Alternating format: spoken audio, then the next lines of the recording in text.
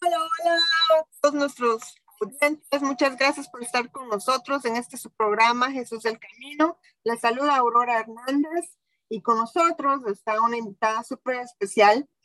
Gracias, Miriam, por estar aquí con nosotros. Hoy vamos a seguir el tema que estábamos hablando la semana pasada, donde Carlos nos habló sobre los cambios y sobre las adaptaciones y sobre toda la dificultad que puede venir con, bueno, cambios que uno no realmente está planeando, ¿verdad? Como nos dijo Carlos. Ahora vamos a oírlo desde la perspectiva de su esposa, de Miriam, a quien yo también, bueno, nos conocimos, como dijo Carlos, en el seminario.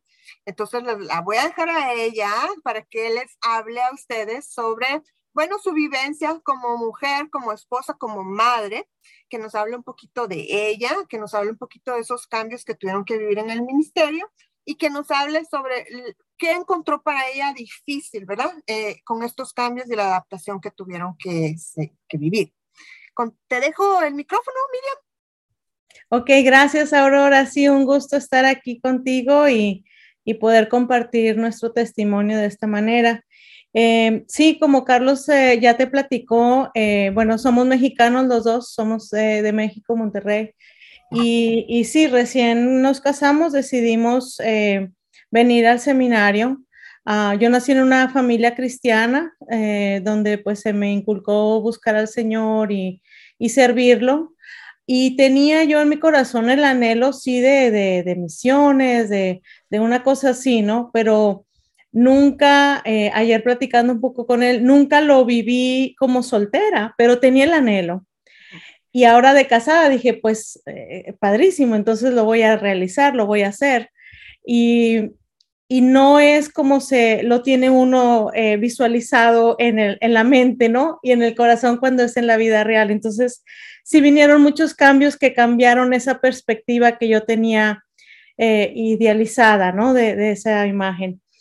Um, Puedo contar largamente que nos hemos cambiado muchas veces de casa, pero no lo voy a contar porque es muy largo.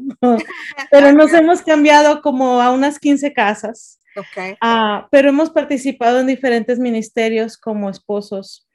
Y, y sí, desde la perspectiva como de mujer, creo que él te habló más del área ministerial en sí en los ministerios, Sí. pero como esposa y como mamá, te puedo decir que fue difícil porque uno quiere echar raíz como mamá, quiere que sus hijos crezcan en un solo lugar, con sus mismos amigos.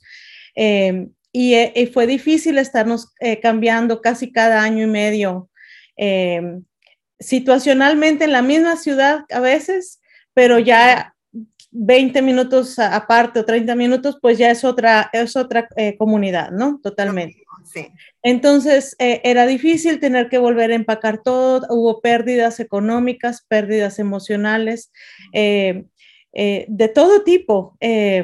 Sí hubo ganancias, pero creo que a veces uno se enfoca también en lo negativo, en las pérdidas que van pasando, ¿no? Quizás el cambio más grande fue cuando nuestras hijas las sacamos ya de la primaria, pasarlas a la secundaria, lloraron mucho y estaban muy, muy molestas con nosotros. Es que, ¿por qué? No lo entendían. ¿Por qué nos tenemos que cambiar? Hija, dejaron de venir las ofrendas. Y este ministerio era de ofrenda y no es un sueldo fijo. Entonces, para una niña de 10 años, pues no lo entiende, ¿no? Eh, entonces, sí son cambios que sufre la familia y el dejar nuestros amigos, yo te puedo contar que yo crecí en la misma casa por 25 años, Ujú. entonces como soltera. Entonces, al casarme y venir a ver todos estos cambios, para mí fue más fuerte porque no estaba acostumbrada. Entonces, quizás sí yo lo viví un poco más fuerte y tuve más choque emocional en todo eso, ¿no? Este, pero pues bueno, Dios ha sido tan bueno que aún en medio de todas esas cambios y perspectivas diferentes no nos ha dejado y ha estado con nosotros, ¿no? Entonces, y claro, todos los cambios que involucra a otro país, porque no solamente fue cambiarnos de casa, sino que fue cambiar de idioma, cambiar de cultura. eh, Entonces, para mí era complicado, ¿no? Aprender a manejar en otro país, entender las señales de tránsito, muchas cosas que uno no está acostumbrado y que en mi personalidad fue difícil adaptarme al cambio. Eso fue difícil. Yo quería que, como Carlos creo te mencionó, al principio uno es muy inmaduro y yo creo que el primer semestre le dije, yo graduándote tú de la escuela, nos regresamos a nuestro país. O sea, yo ya no quiero estar en este país.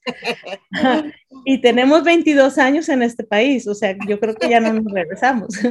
Entonces, sí, era muy inmaduro de mi parte, muy egoísta, porque yo veía por mí.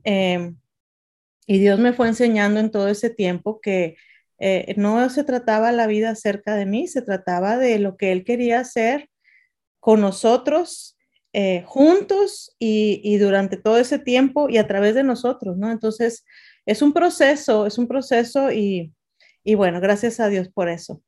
Wow, wow. Te oigo y te admiro tanto porque totalmente, y bueno, déjenme decirle por favor a los que me están escuchando, yo conozco a los papás de Miriam, ella fue muy gentil conmigo en el seminario y por una situación de emergencia que yo estaba viviendo, yo pues tuve que viajar a México y sus papás a través de ella me acogieron en su casa.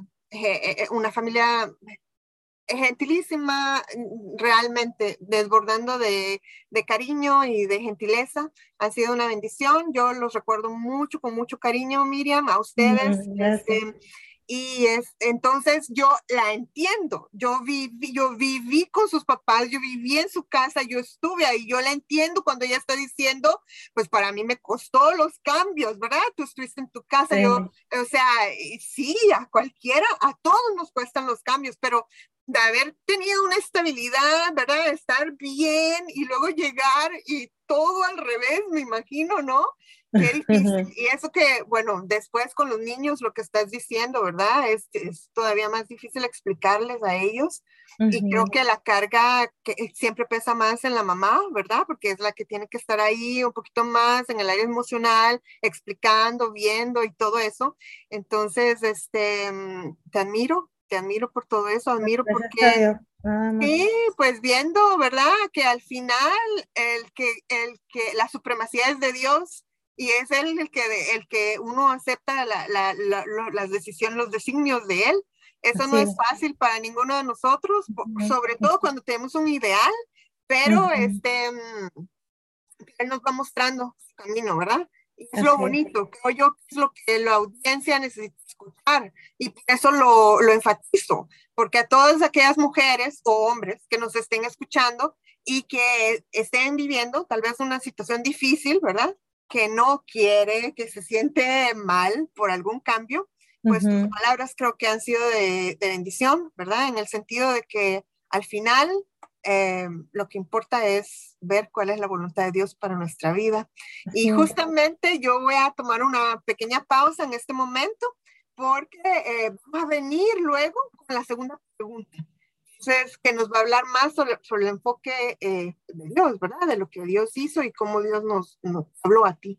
Entonces, vamos a una pequeña pausa musical. Regresamos con ustedes en unos momentos. Nuevamente con nosotros, estamos de regreso. Gracias, Miriam, por estar con nosotros. Ahora te lanzo la segunda pregunta. Gracias porque nos hablaste sobre los cambios en el primer segmento. Ahora quisiéramos saber cómo viste a Dios alentándote en este proceso de adaptación, en este proceso difícil y de cambios. Pues como Carlos lo dijo, a mí sí me gusta tener muchos amigos y me gusta platicar con gente y estar así, ¿no? En comunidad. Entonces, aunque dejé a mi familia y a mis amigos de toda la vida, pues hice yo algo para buscar esas amistades. Uno tiene que la gente de naturaleza no nos nace ir y tocar puertas, ¿no? Entonces, por la misericordia de Dios, pude generar amigas en cada área donde yo me cambiaba, en cada comunidad diferente. Y algo que estaba yo recordando que hicimos como grupo en DTS es que todas éramos mujeres con hijos muy chiquitos, bebés casi todos. Y lo que hice fue un club de mujeres para reunirnos a convivir. Éramos de diferentes nacionalidades y hacíamos comidas juntas en el edificio.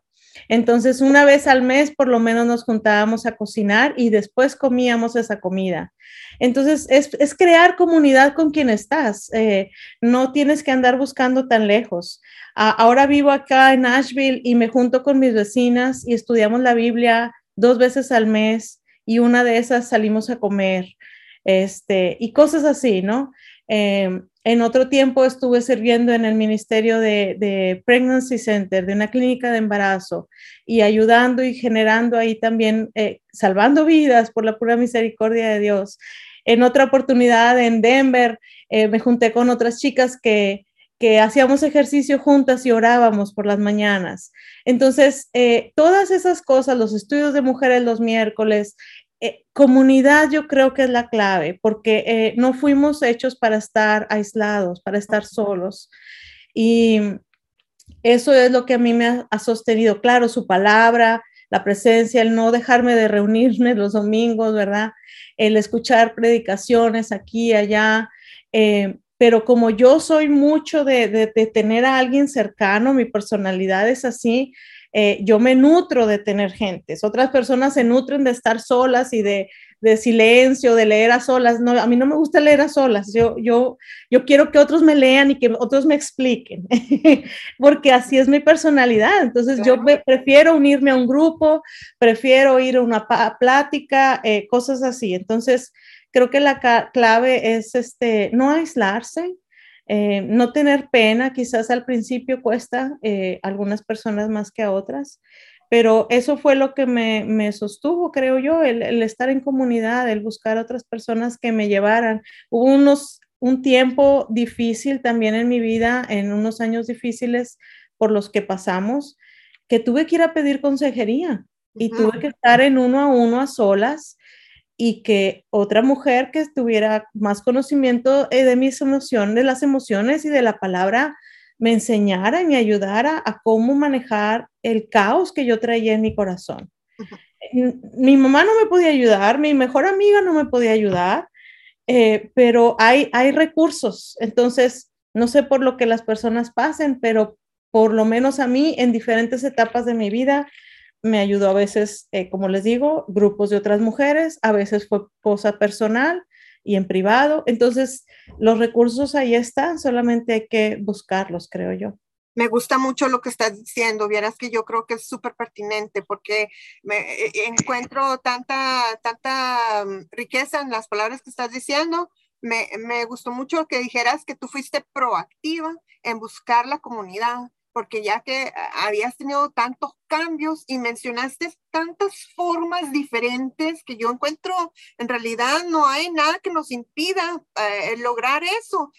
Tú dijiste de ejercicio, la gente o las mamás con niños chiquitos, cocina, hablaste de cocina, ejercicio. Bueno, de todo lo que nos dijiste, creo que cualquiera, en realidad cualquiera puede hacerlo, buscar a alguien, una comunidad. No hay excusa, ¿no? No hay excusa. No hay excusa. Y yo siento que tal vez a veces los que nos decimos que somos más solitarios y que nos gusta la soledad, aún nosotros siempre necesitamos ese grupo de amigos, ese grupo de apoyo. Y me gusta que tú estés hablando de algo, de ser proactivo, porque siempre uno como busca, bueno, si me hablan, bueno, o bueno, sí, pero si no llega, y es mejor buscarlo, tenerlo y nutrirse de eso al grado que uno lo necesite como persona. Como tú dijiste, tú eres de eso, de muy relacionarse, hay otros que son de menos, pero la necesidad siempre es de ahí, el ser humano necesita estar Todo ser humano fue hecho para eso.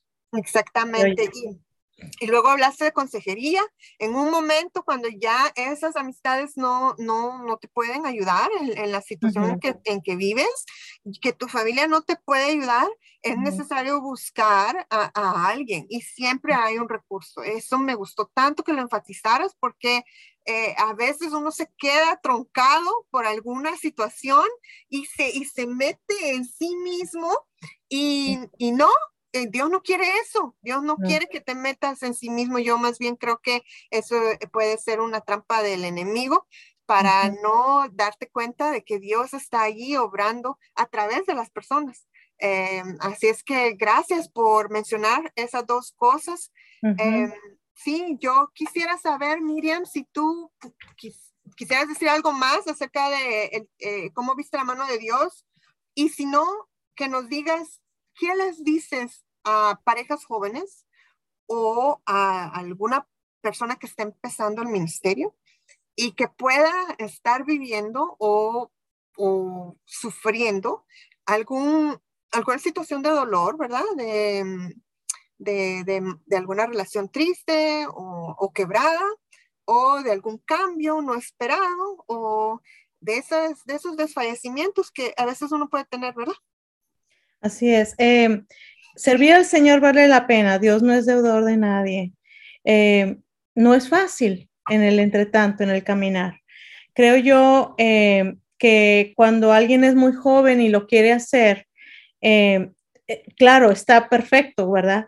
Pero como yo comentaba al principio de mi propia experiencia, creo yo que es bueno tener ciertas experiencias y hacerlo de manera real, porque yo, por ejemplo, era como que un sueño en mi imaginación, un anhelo muy genuino de mi corazón, pero cuando ya, dicen los venezolanos, cuando ya la ven la chiquita, cuando ya está a la mera hora, a la mera hora, es como que cambia completamente. Entonces creo yo que pueden hacer viajes cortos, misioneros o experiencias locales de servicio, eh, porque a veces las decisiones se toman tan tajantes, personas, en nuestro caso, por ejemplo, dejamos los dos un trabajo de tiempo completo, de ganando como profesionistas un sueldo, y el choque emocional fue grande en el sentido de que fuimos de tener un sueldo completamente fijo y súper holgado, porque estaba una buena cantidad, a vivir casi por fe y ahora buscar cualquier tipo de ingreso para vivir al diario. Entonces es un cambio Sí. muy, muy drástico. Al ya estar acostumbrados a comprarnos lo que queríamos en las tiendas que quisiéramos, a tener que vivir de lo que nos alcanzara muy raquíticamente en comprar cosas más económicas, en aceptar ofrendas, en eso cuesta emocionalmente, eso es un Sí. cambio muy grueso, muy fuerte, entonces nadie te prepara para eso, no hay un taller al que puedas acudir y que te preparen emocionalmente para ese cambio. Entonces creo yo que debe ser un poco ir tanteando las aguas, un poco probando las aguas, porque a lo mejor la persona al darse cuenta dice, sabes que yo puedo servir, pero quizás no de tiempo completo. Yo quisiera servir mejor, ya me di cuenta que esto está complicado y mejor sigo sirviendo y sigo manteniendo mi sueldo y no hay pecado en eso. Claro. El Señor ama y anhela que le amemos y lo sirvamos hasta la medida que también nos puedan dar nuestras fuerzas físicas y emocionales y de cualquier manera. No es pecado incluso echarse para atrás y decir, sabes que no puedo y está bien, a menos que me contradigas tú, pero yo creo que no hay error en eso. Uno puede servir al Señor y lo comento aquí porque mi familia tiene un negocio, gracias a Dios, va bien, exitoso y todo, y es una cuestión en alimentos, no tiene nada que ver, no es en la iglesia ni nada, somos un negocio. Y no es, una de nuestras misiones y logos de la empresa es nuestro trabajo, es para honrar a Dios. Entonces, todo lo que hagamos como creyentes es para honrar a Dios. Así vendamos en un supermercado, así trabajemos en un escritorio de 8 a 5, todo nuestro trabajo debe ser para honrar a Dios. No tenemos que ser pastores o tener que ser esposas de pastores. No. Entonces, eso es lo que yo creo, que uno como creyente debe ser luz donde está. Sí. Y algunos son llamados y algunos no son llamados, pero Sí. donde estés tú debes hablar. Y yo en ese sentido, a mí me gusta testificar, constantemente estoy testificando y me he ganado a taqueros para Cristo, albañiles para Cristo y así, porque yo testifico donde esté. yo no tengo una plataforma, ahorita no estamos en el pastorado ni nada, pero yo predico donde esté. Si estoy en la calle, yo testifico. Si estoy en el doctor, ahí testifico. Entonces, y más en estos tiempos que son ya tan cortos, que Cristo viene pronto, no podemos estar perdiendo tiempo en eso. Entonces, no debo estar, ay, bueno, cuando ya termine esto, ya me voy a dedicar al ministerio. Tu ministerio es aquí, ahí en el supermercado donde estás, o en el banco, o donde estés. Lo tenemos que hacer como creyentes. Entonces, y que vean todas las circunstancias que involucra a su familia, ¿no? Los cambios que van a llevar, que todos estén de acuerdo, si ya está casada la persona, que considere a su cónyuge, etcétera. Muchas cosas que tienen que considerar, costos, emociones, cambios, etcétera, ¿no? Pero servir al Señor es muy valioso y es lo mejor que pueden hacer también. Entonces, pues es un Muchas llamado gracias. personal. Gracias. Mira, lo que tú estás diciendo va de la mano con lo que dijo tu esposo la semana pasada. Él dijo que una de las cosas que lo motivan a él o cómo veía la mano de Dios para darle aliento cuando estaban en las situaciones difíciles era recordar la instrucción de Dios, recordar el llamado, recordar con claridad cómo Dios había puesto esa carga en el corazón, ¿verdad? Y es lo que tú misma estás diciendo ahorita. Si ustedes tienen el llamado, entonces es una cosa, ¿verdad? Pero si no tienen la validación del llamado, pueden servir al Señor de otra manera. Y yo doy fe de lo que tú estás diciendo. Es cierto que tú eres un evangelista natural. Y eso es muy hermoso verlo y aprenderlo también al verte. Todos podemos hacerlo y veo cómo Dios pues puede usarte y por eso repito tus palabras, Miriam, porque creo que Dios está dándole aliento a los que nos están escuchando, que pueden estar pasando por momentos difíciles, de cambios, de pruebas, de dificultades. Tú nos dijiste de que con una comunidad y con consejería podemos salir adelante con la mano de Dios, obvio, la palabra, ¿verdad? Y también a aquellos que quieran empezar en el ministerio, confirmar y reafirmar el llamado. Y si no, y después de hacer la evaluación, entonces buscar el área donde Dios te quiere usar y sírvele ahí porque el Señor allí te va a usar en medio de la prueba y en medio de la dificultad, Él no nos va a dejar. Esto es lo que yo escucho de ti y lo repito para que toque y siga motivando a los que nos están escuchando. Quiero agradecerte y te voy a dejar unas últimas palabras. No sé si quieras decirnos algo más. No, pues básicamente eso, que uno debe servir al Señor donde esté. Si son llamados, gloria a Dios, pero si no son llamados también, gloria a Dios, porque tú lo debes de servir ahí donde estés. Y si es así, pues igual, también considerar todas esas cosas que vimos para que sean más exitosos en lo que van a hacer, ¿no? Entonces, que lo planeen bien y pues ahora hay tantos recursos donde pueden acudir a saber qué hacer y dónde hacerlo y dónde dedicar hacer su ministerio. Entonces, espero que sea de bendiciones. Muchas gracias, Miriam. Gracias por compartirnos, por abrirte con nosotros, por darnos consejos y que Dios te bendiga, te siga usando como esposa, mamá, en el ministerio, en el evangelismo y ojalá, de manera personal te digo, ojalá nos podamos ver en un tiempo pronto y platicar más extensamente. Así es. Gracias, Aurora. Gracias, Miriam. Dios te bendiga. Hasta luego. Bye bye. Con esto terminamos. No se olviden de vernos en Spotify y en Facebook. En Jesús el Camino. Dios les bendiga.